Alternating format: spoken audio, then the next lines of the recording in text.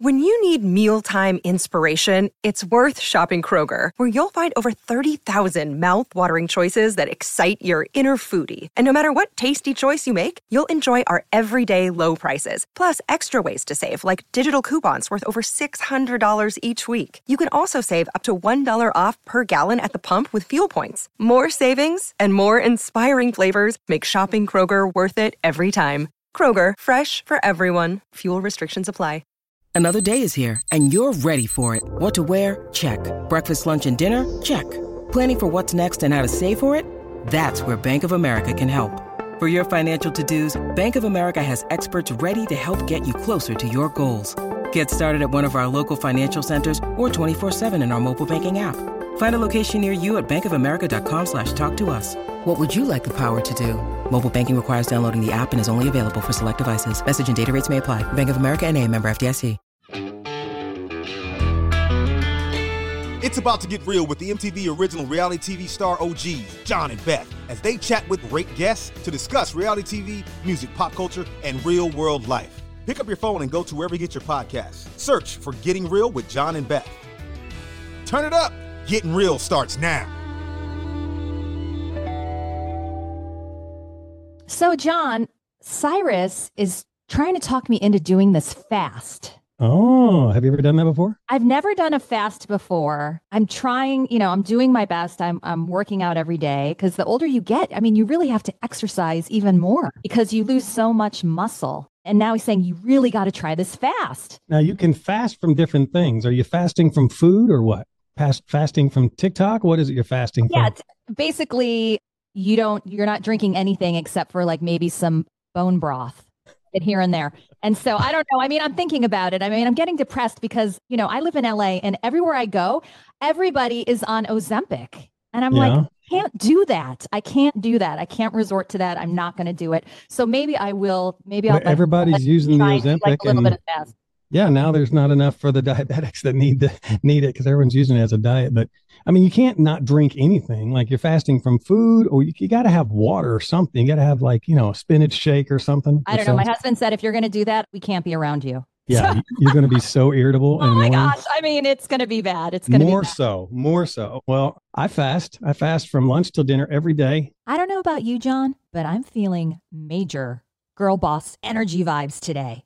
Because our guest is one of the most influential female figures in the entertainment business. In the mid-90s, she landed a job working for Bunim Productions. And in 2021, she got promoted to be the president of the #1 reality TV production company in the world. Please welcome Julie Pizzi. Yay. Hi. It's great to be here.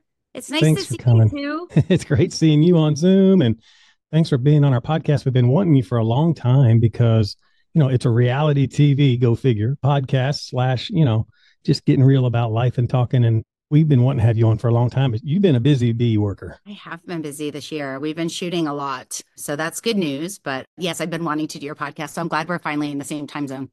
I'm not. I'm in Nashville, but we are on Zoom, and it's not the same time zone. We've known you a long time. We feel like we've known you a long time. I know. I was thinking about it, and I realized that the very first show that I ever worked on for Bunim, you were both on it. What was it? It's the Real World Virgos Challenge in 1999. Wow. Oh my gosh, that is so funny. I was a segment producer, so I wasn't allowed to talk to either one of you. But of course, I knew who you were because I watched your season. And I remember, I was putting together the challenges for the two of you. But it was like the first. Well, it was really the second, but it was the first big one. It was the first time that Real World would compete against Road Rules in sort of a challenge format. Wow. And now it's just the challenge. Now it's just the challenge. But All Stars really is kind of the Real World Road Rules Challenge. Yeah. Because it's all the OGs. 4 seasons of the All Stars. We need to find a way to get John Brennan back into the fold. I know. We have a plan for you, John. Hang in there. Hang in there. Oh my gosh. You're so all right, well, I'm going to start fasting then. I'm going to look like Mark Long by New Year's. If you're going to fast, I think you need more than just bone broth, though, Beth. Yeah, bone broth was. Yeah, I don't know. Cyrus is going to have to, I don't know. Has Cyrus been fasting? We got to work that out. Yeah, he's on the keto diet. He looks amazing. He really looks does. But awesome. I thought it was mostly that he's just been working out like crazy. He does work out like crazy, but he also like resets himself and he'll every once in a while do like a fast. And I've never done that before because I don't want to do anything that's going to risk my health. So I'm super paranoid about it. But considering it, maybe I'll do just like a 1 or 2 day thing. Yeah. Just to get rid of some sugar. I mean, I'm not a big drinker, but I do love sugar. I do love my Yasso yogurt bars and all that stuff. That's going to be hard. Oh, good. My kids love those. Anyway, Julie, so is it crazy for you to see like Beth from the second Real World and all of the challenges, and then you see somebody like Cyrus that, is in the best shape of his life, but like totally different character altogether, totally different crowd of people, and they're like best friends. Is it weird for you to see all these, crossover season friendships start up like that? No, because I feel like it's such a sorority fraternity. The people that have done this show, particularly the ones that did Real World or Road Rules and then went on to the challenge. I just think it's like such a life-defining experience, and they're extraordinary people. I mean, you remember how difficult it was to get on those shows. I mean, the amount of casting, like they would go through 50,000 people and choose you essentially. And like getting on that show was incredibly difficult. You had to be sort of so special. So it doesn't surprise me that you find each other extraordinary. That's cool.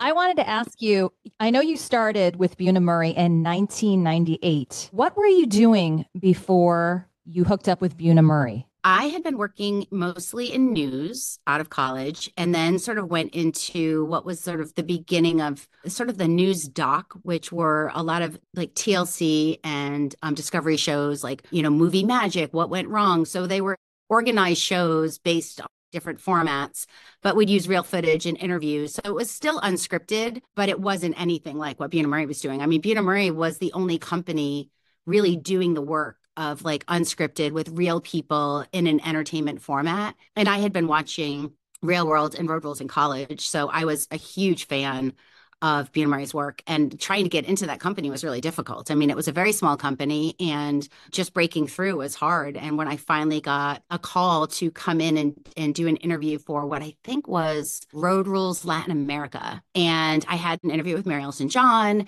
and then I had an interview with Clay Newbill, and I really thought I was close to getting the job. And then they decided it would probably make more sense to hire someone who could speak Spanish fluently, which I couldn't. So I didn't get it. And I was so crushed. And then I got a call from Bunim again just a couple months later, and Matt Kunitz and Rick De Oliveira were doing the Real World Road Rules Challenge. And I got hired as a producer, and I never looked back. We love these names. Wow, these names you're dropping are awesome. The best. They're the best, and still great friends and mentors. And I just adore all of what's so incredible is that so many of the people that I met in the very early days of the challenge are still not only my friends, but really some of the most incredible people working in our industry right now. And I'm still working with a lot of them.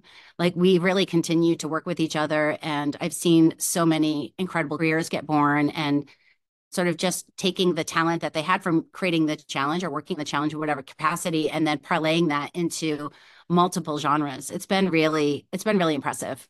You did something in your career that was super inspiring to me. I think it was like around 2004. You decided to walk away from Bunim and start your own company. I did. What was the thought process? Like, what made you decide to do that? I had always wanted to start my own company. I tried it with, at the time, my business partner and best friend, Patty Ivins.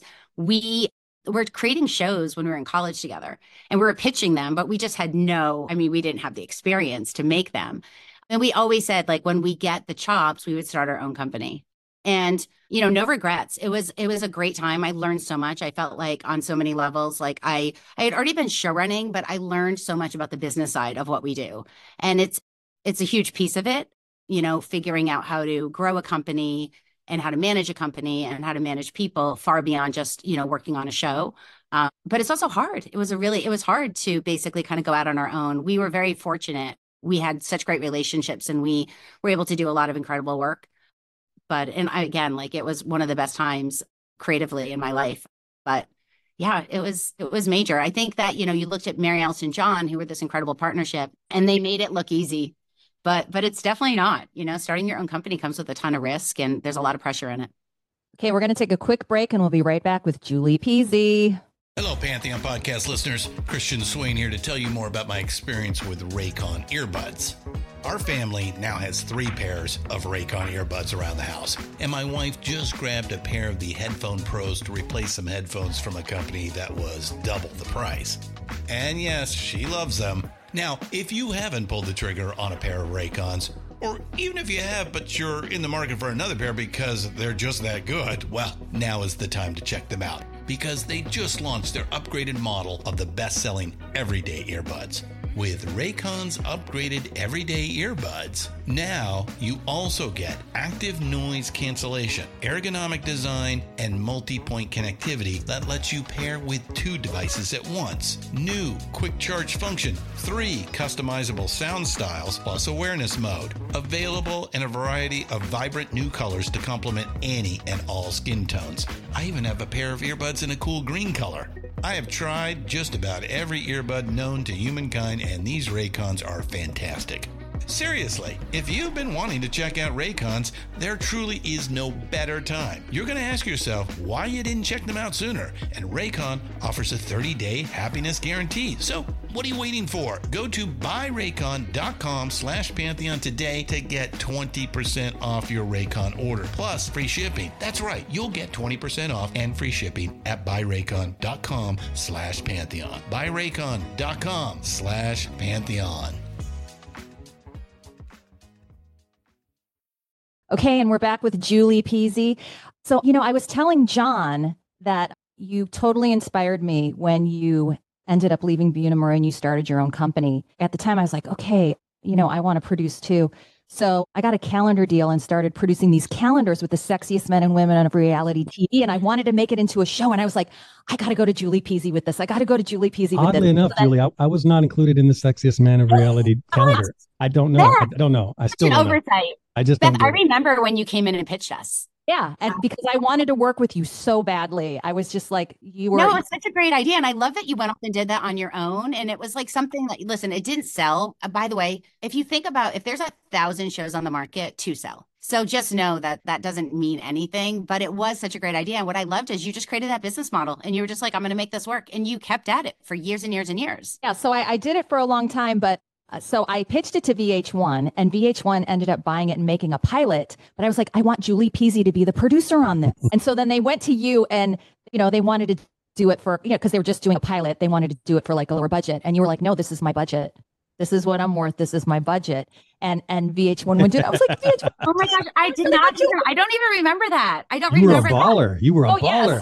Yes. Because you wanted a certain budget. And I was like, Julie, no, please. I want Julie Pizzi. And they were like, no, she wants too much money. But, you knew your value. And you didn't. Her worth. And I was so bummed. I'm like, okay, well, it's not going to happen. I'm sorry. I don't remember that at all. I remember you pitching to us. And I remember being like, I love that you were just out there kind of making your own shows.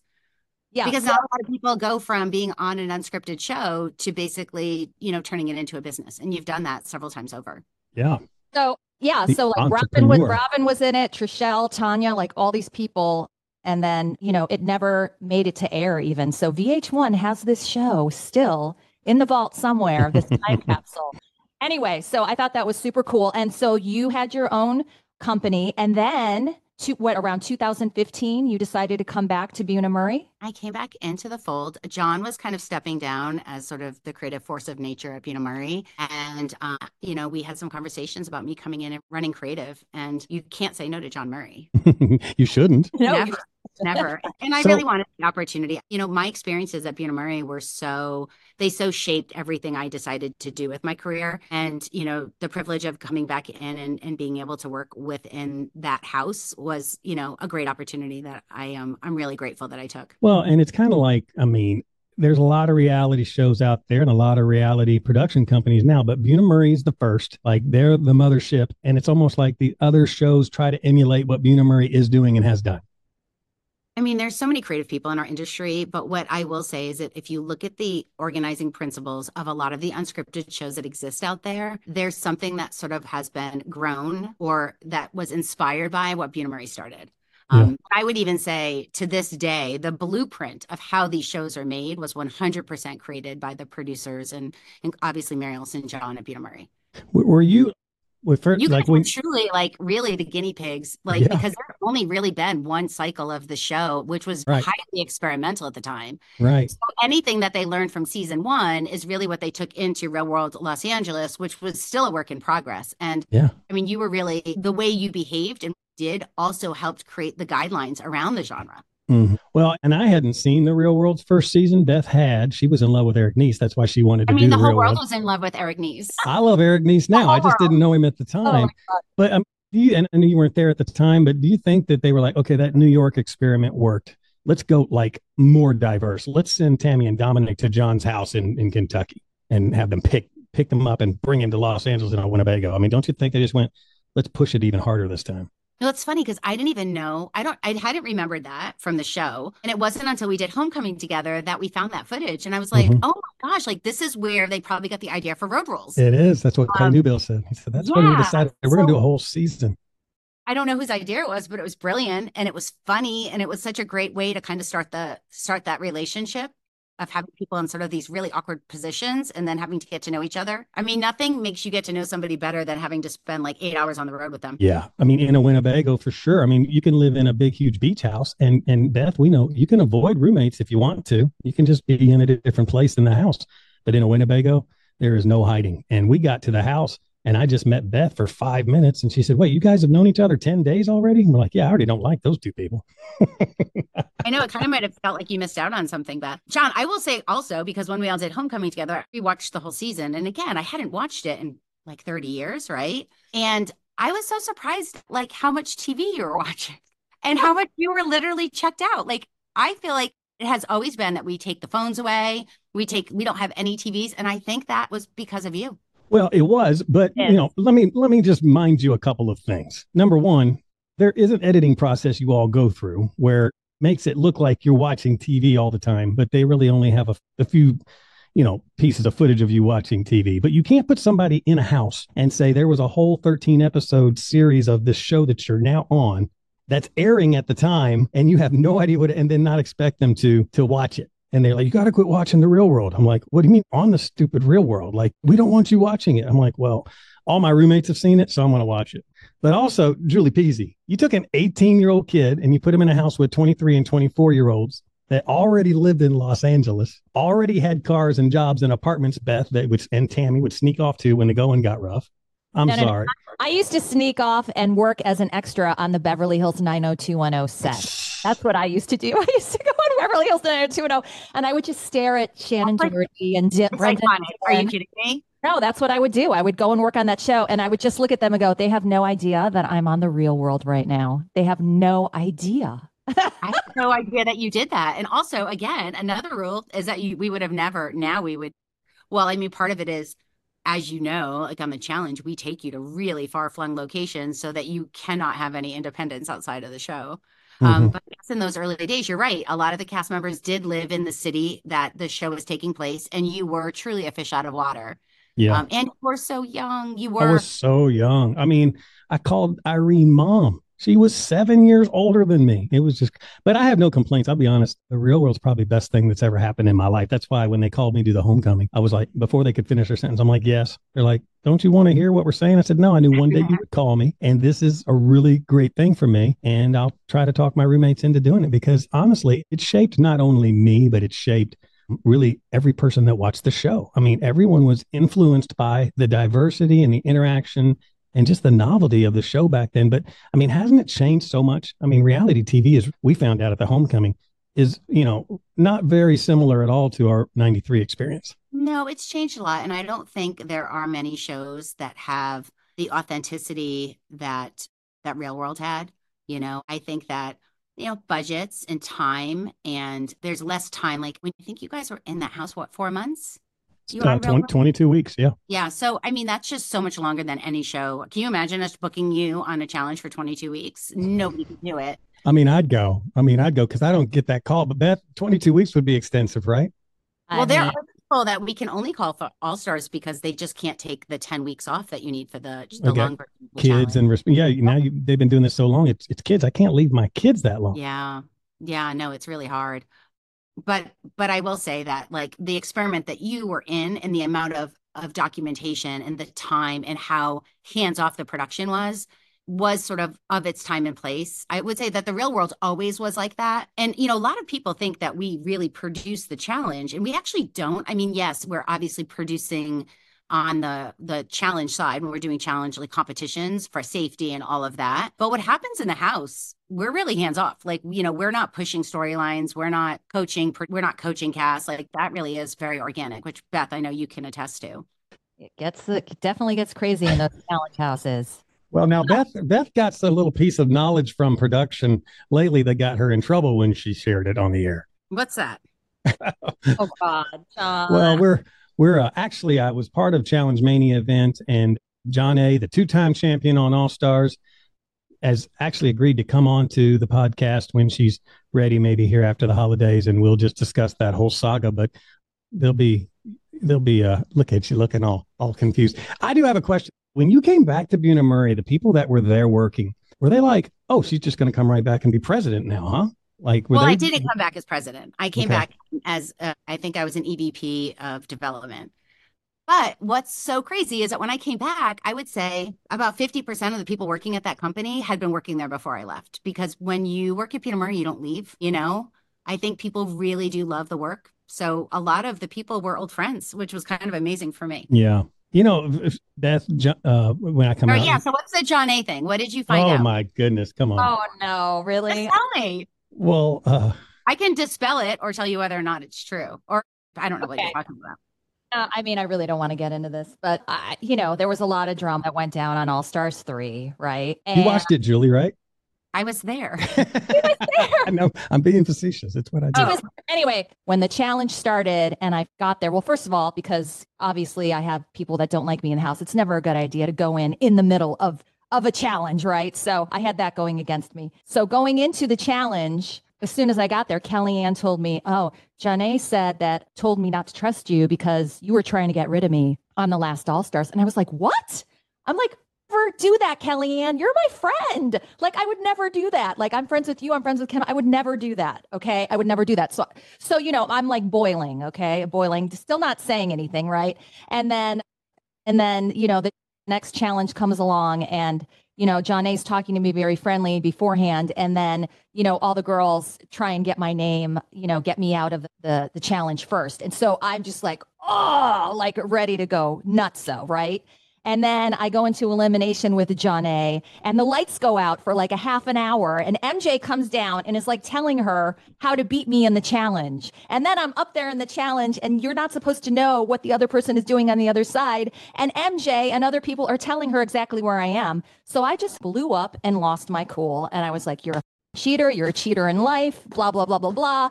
And, so I definitely got like a lot of slack about that. And that's my fault, the way I reacted. I shouldn't have reacted. I lost my cool. I'm super competitive. Also, that's what makes you awesome. That's what makes you awesome, says the producer. I don't like cheaters. I want to fucking play.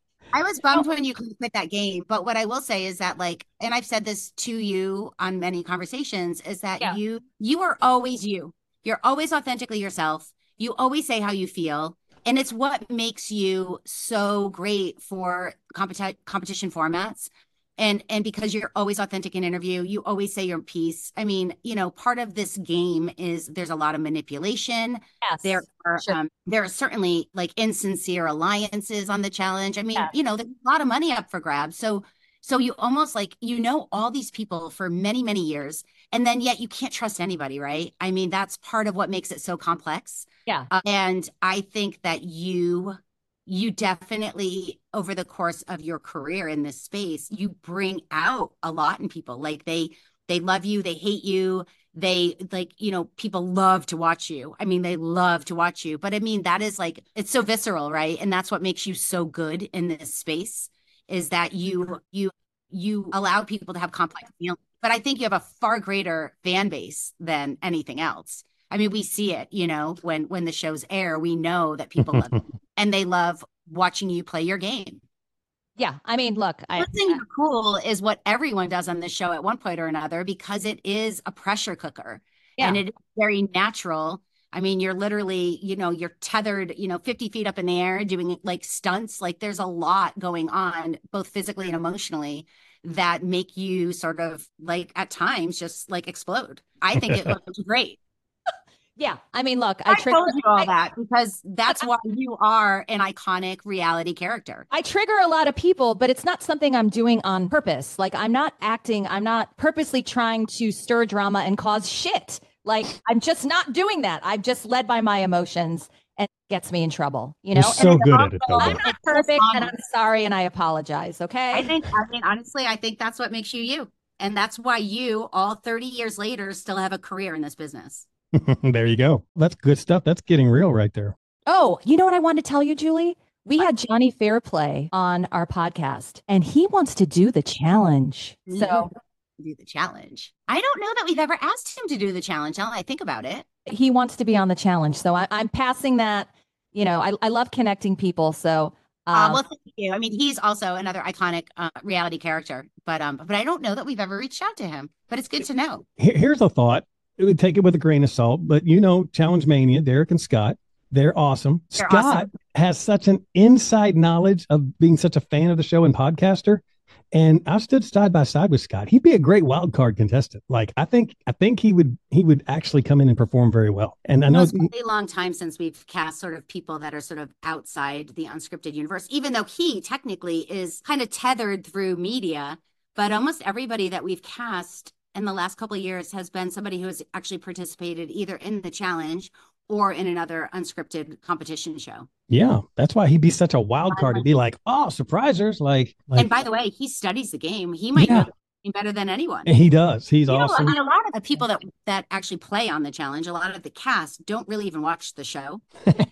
Most of them were there. So I think there's something in that. But I think that you look, or they'll watch their show, but they won't necessarily watch it if it's not their season. And I often wonder when you look at somebody like Scott, who has watched probably every single episode, if he isn't better situated to come in and play. I would put my money on Scott Yeager. I told him he's got the social game. Like, dude, you've interviewed everybody. Like, you have a better social game than everybody. He'd be awesome. To look at players differently. You have to kind of, in a way, study what they've done in the past, how they might behave.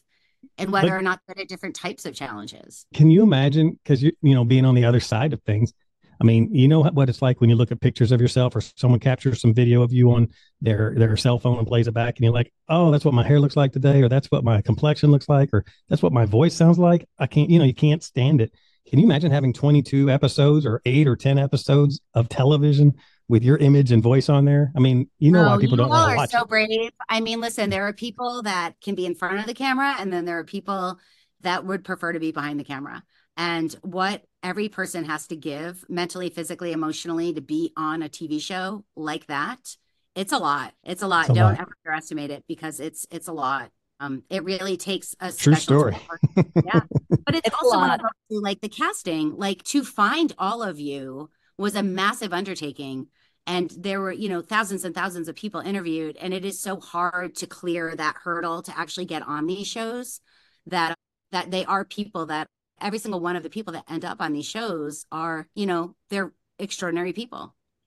We're going to take a quick break. We'll be right back with Julie Pizzi. And we're back with Julie Pizzi, the Queen Supreme of Murray Productions. Do you ever like pinch yourself? You're like one of the most powerful women in the entertainment. You've done well. You've done well. In reality TV. Like, does that ever I feel very lucky to get to do this every day. I mean, my job is, when you really boil down, we all get to do is like, we come up with ideas, we pitch them, and when they get sold, we actually get to bring them to life. And there's nothing more satisfying than to think of a concept and then be able to watch it, a year later on television. There's something really it really does sort of feel like kind of the completion of a thought. And I feel very fortunate that I get to do this job, and I get to do it at Bunim and 51. Like, I recognize how strong those brands are. It's a lot easier for me to step in with those brands kind of holding me up than to start something from scratch.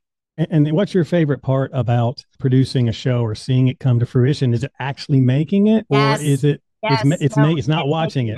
Okay. No, I love the making it so much. I just love the field work. And, I wish I could stay out for the whole season of every show. I usually only go out for like the first or second week. But I actually, I was a showrunner and I did that for a lot of seasons of the challenge and also Road Rules and other shows. And there's nothing more fun. And to also just be fully immersed into one show is so much fun because you are really just like creatively in there. Now I'm over so many shows that I can never fully feel that ownership.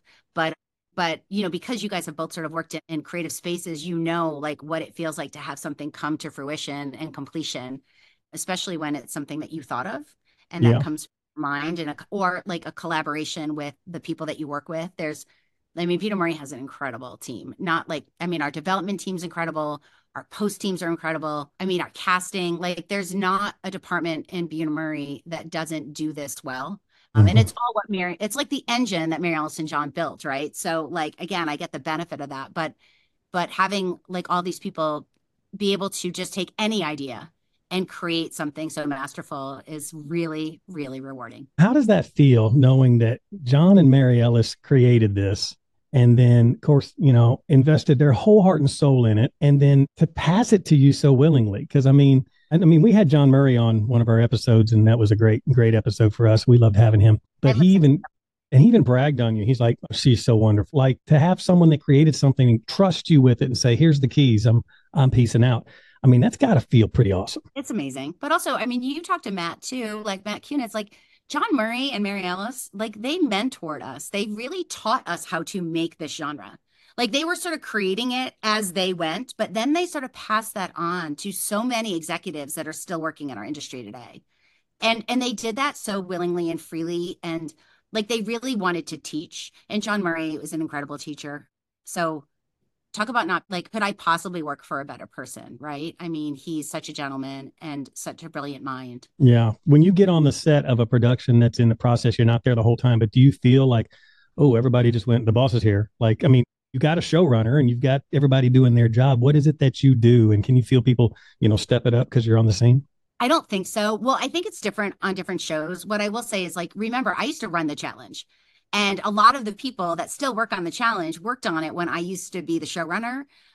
So I kind of feel very comfortable on that set. I don't feel like, the true boss of that set is always going to be your showrunner, whether it's Justin Booth or Emer Harkin or Lisa Fletcher or Ryan Smith. Like they're the boss on the set. They are making all the calls. I'm only there to basically, make sure that the vision that the network had for this particular cycle is working. And then especially in the first 2 weeks of production, that's really when your major problems might go wrong, is to be there on set to help brainstorm anything that goes wrong in terms of format, to make sure that it's all working and to be able to troubleshoot that. So my main focus is, when I go out on set on a new show or on the challenge, is just like helping the showrunner lift it off. And then just kind of going through sort of those, like the things that you're trying to still workshop before it actually, gets produced. Also, I'm not intimidating, John. Let's just be honest. You're not intimidating, or you are? What'd you say? I'm not an intimidating person. Maybe not. Well, that's good. But you are the boss, and you are the head of the snake. So I'm also all of their colleagues, and we couldn't do it without all of the professionals that go out and set. Well, that's a great working environment. So I'm sure they're enjoying that. A lot of the fans are wondering, like, is there still going to be a future for the Challenge All-Stars? Yes, you know this. Well, no, I don't know. People are asking because it's been a while, and they think we know stuff. Only up to All-Stars 3, so people are asking, like, is it true? Is there really an All-Stars 4, and are they going to do an All-Stars 5? What's going on with it? Oh, we're getting the scoop. No, because I can't give you the scoop because this is how it works. No spoilers. No, it's just that, the network really, they are brilliant at marketing. They're brilliant about announcements and timelines. So I always, we always defer to the network on when things will be announced.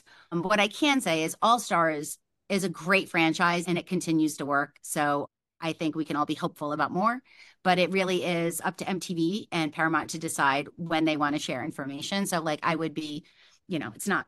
All-Stars is so much more fun. Like it's fun. Like the challenge is so like, they're at each other's throats. Tech and Beth and those that were on All-Stars 1, it was just like, we're just having fun. We got birdie music playing. It was hilarious to watch. I'm telling you. It's so fun. And I think what you're feeling is that there's a real difference between the franchises. Like the challenge is like a little more hardcore. First of all, it's a lot more hardcore. It's longer. The stakes are a little higher. it's just a different, it's sort of its own thing. And then All Stars is a little bit more frivolous, a little more comedic. It leans into nostalgia. We play, the game with people that sometimes we haven't seen in a while because they can't do a 10-week show. And it does feel a little different. And I have actually heard that a lot of the former cast have more fun on All Stars. I'm also a giant fan of the franchise series. I think that the level of playing on that show beats anything else on television. Like if you can compete in a challenge, there's nothing you can't do. Yeah, I agree with that. Let's talk about the homecomings. We had New York. You had, of course, we were thrilled with, being part of the Los Angeles, and then you had New Orleans. I mean, those were crazy, first of all. Yeah, it's really good. All three of them were like so amazing. They were really fun to produce.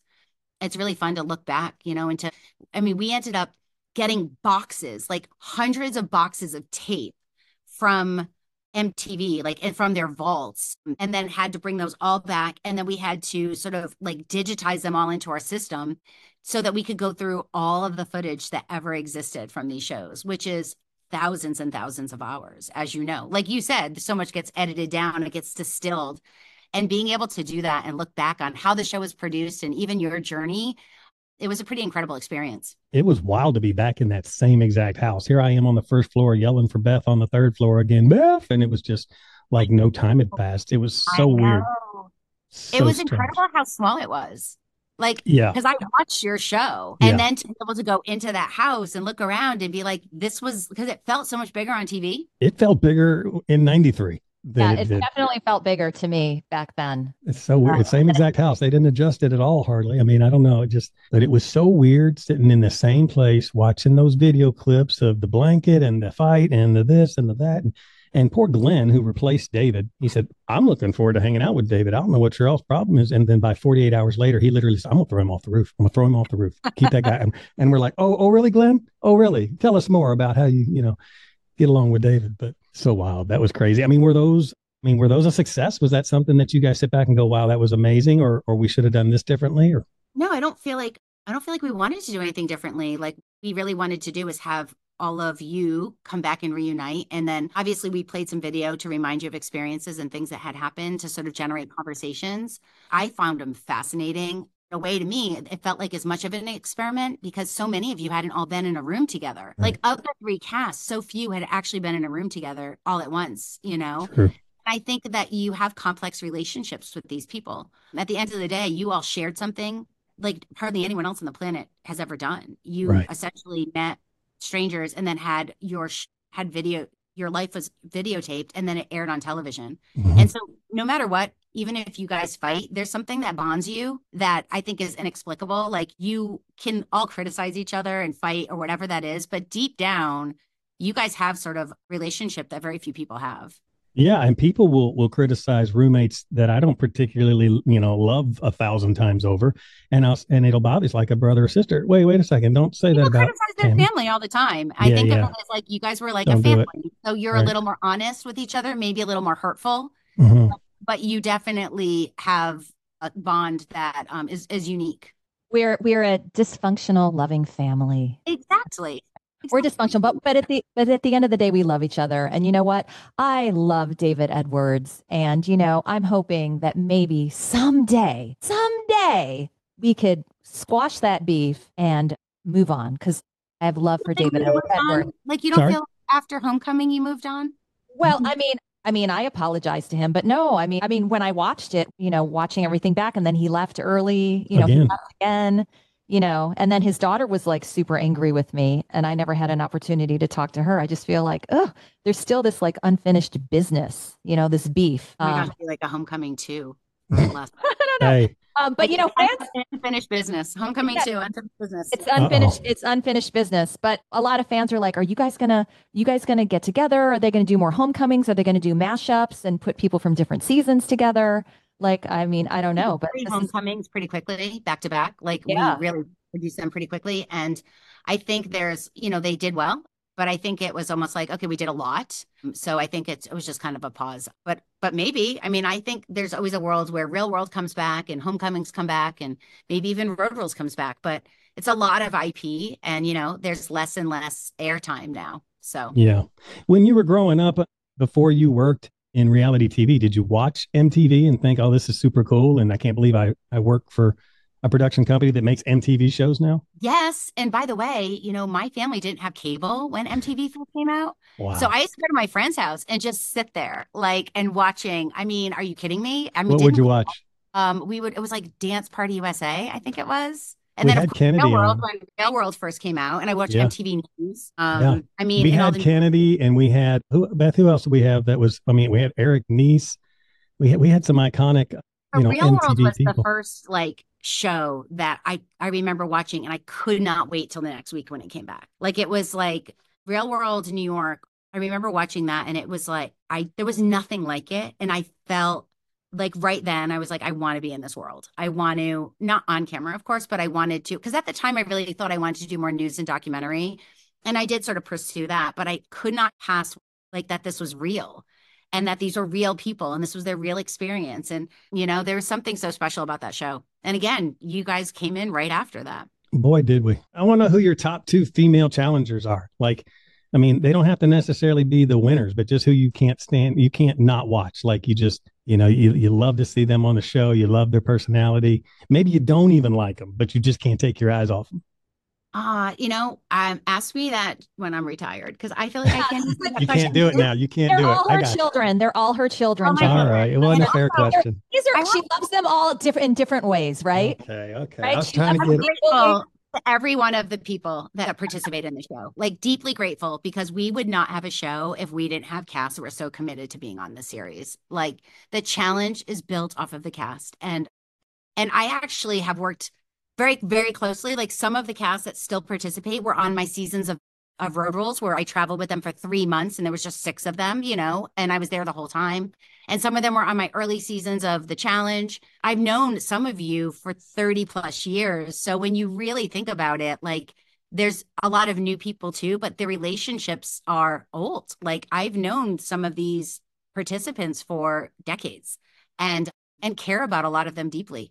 So it would be really hard for me to choose, but I try to make myself available to any of them. And we often have a lot of conversations when things happen. And again, the show would not exist without the commitment of the cast. Well, it wasn't a fair question, but I feel like the journalist on the red carpet that's got to ask the question. I know. I appreciate that. And I would love to answer that, but I don't feel like it would be fair to. No, it's cool. But what are your goals in the industry? What do you want to do before you said, ask me when I retire? Let's just say, whenever that is. What do you want to do between now and then that you haven't yet accomplished? It's a really good question, John. I think that, I feel like my work's not done. I definitely would love to create, a new franchise, something that has the potential of going on the way that the challenge has. And then I think one of the desires I've always had, and it's always hard to do, is sort of create something brand new. I think that even when we have a show that feels brand new, nothing is like it on the air, it often, once it's produced, it does sort of change because you're constantly trying to make it fit what the audience are comfortable viewing. So it's really hard to get an idea that's really out of the box on the airwaves now. But I do have a real desire to sort of break some of the rules around the genre that we've all created and come up with something. And we've had show ideas that are breaking a lot of the rules, but I think ultimately it makes everyone uncomfortable because it's breaking all the rules. But you make the rules, so you can break the rules. I know. You would think. We've all learned and I think you'll notice this with young people now when they come on a reality show, they already know how to be OTF'd. They already know how to be interviewed because they've been watching it for so long. You all had to do it for the first time. Yeah. But now, just in the spirit of people doing videos for Instagram, they're talking to the camera the way that you were 30 years ago. So there are some things that I think people associate with the genre and it's hard to break away from that. That's so funny you said OTF, on the fly interview for podcast listeners. Yeah, those little where we pull you aside and ask you in the heat of the moment for some comments. Yeah, they're doing that on TikTok every day. We had Johnny Fairplay on. It came from someplace, right? That was sort of created. Because if you watch the news, the journalist is talking to the subject and they're looking back at the journalist. You don't have people looking right into the camera to tell the experience. That was really created and unscripted. Yeah, Beth, you remember we had Johnny Fairplay and he said, well, when I was doing my confessional, and I'm like, wait a second. We were the first reality show to ever have a confessional. They didn't do it on the first season. And it's still wild that now he's currently on E's, villain show.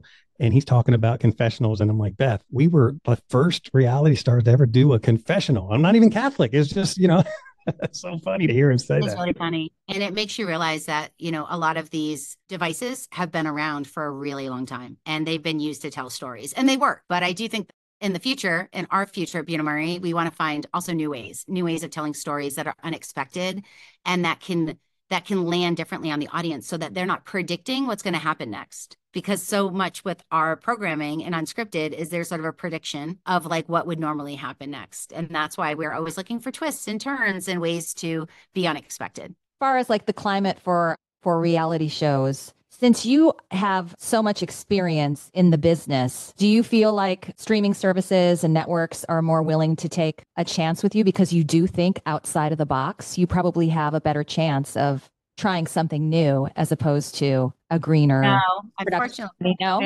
I don't think so. I mean, I think that, well, first of all, I would say that most of the streamers and the cablers and the networks are all looking for something new. But listen, Bunim Murray, we are, Bunim Murray is a company that's been around for 30 plus years. So obviously we're very trusted in the industry. But I don't think, even though we have all of that experience behind us, I still think every time we go out there to sell a show, it's like you're starting at go. You're starting at the same starting point as any other company.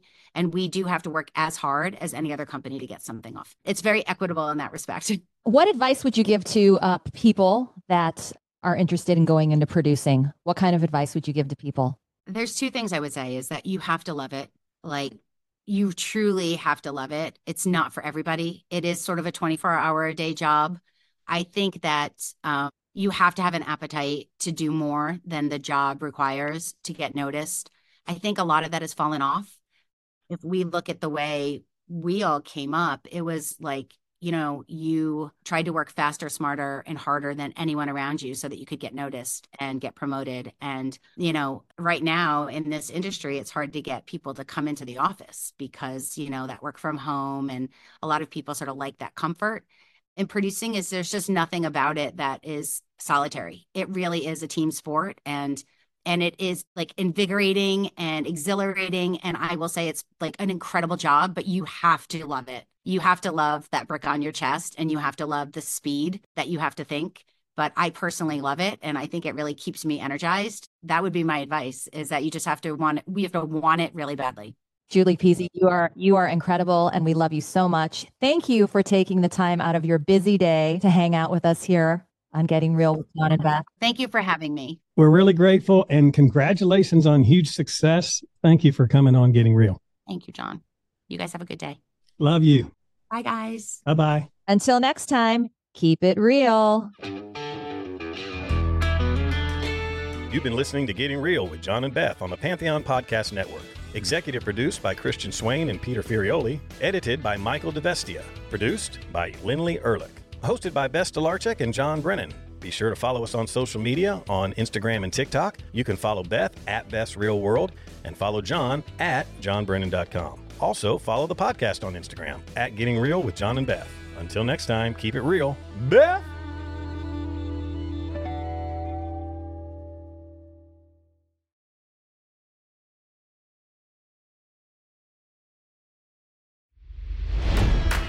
It's NFL draft season, and that means it's time to start thinking about fantasy football. FantasyPoints.com features industry-leading experts and prognosticators using proprietary hand-charted data to help you score more fantasy points. FantasyPoints.com is the place to go for whatever kind of fantasy football you play. Whether you play fantasy football, daily fantasy sports, or do a little bit of everything, Fantasy Points has the meticulously researched content to guide you to victory. And why wait for the fall? Fantasy Points also covers the new spring football league, the UFL. Join the guru, John Hansen, Scott Barrett, Joe Dolan, and other massive names in the fantasy football universe with an exclusive offer. Use code Pantheon for 15% off any Fantasy Points package, including the all-in package, with access to every article, tool, and data nugget that Fantasy Points has to offer. That's FantasyPoints.com and code Pantheon for 15% off at Fantasy Points. FantasyPoints.com, code Pantheon. Score more fantasy points.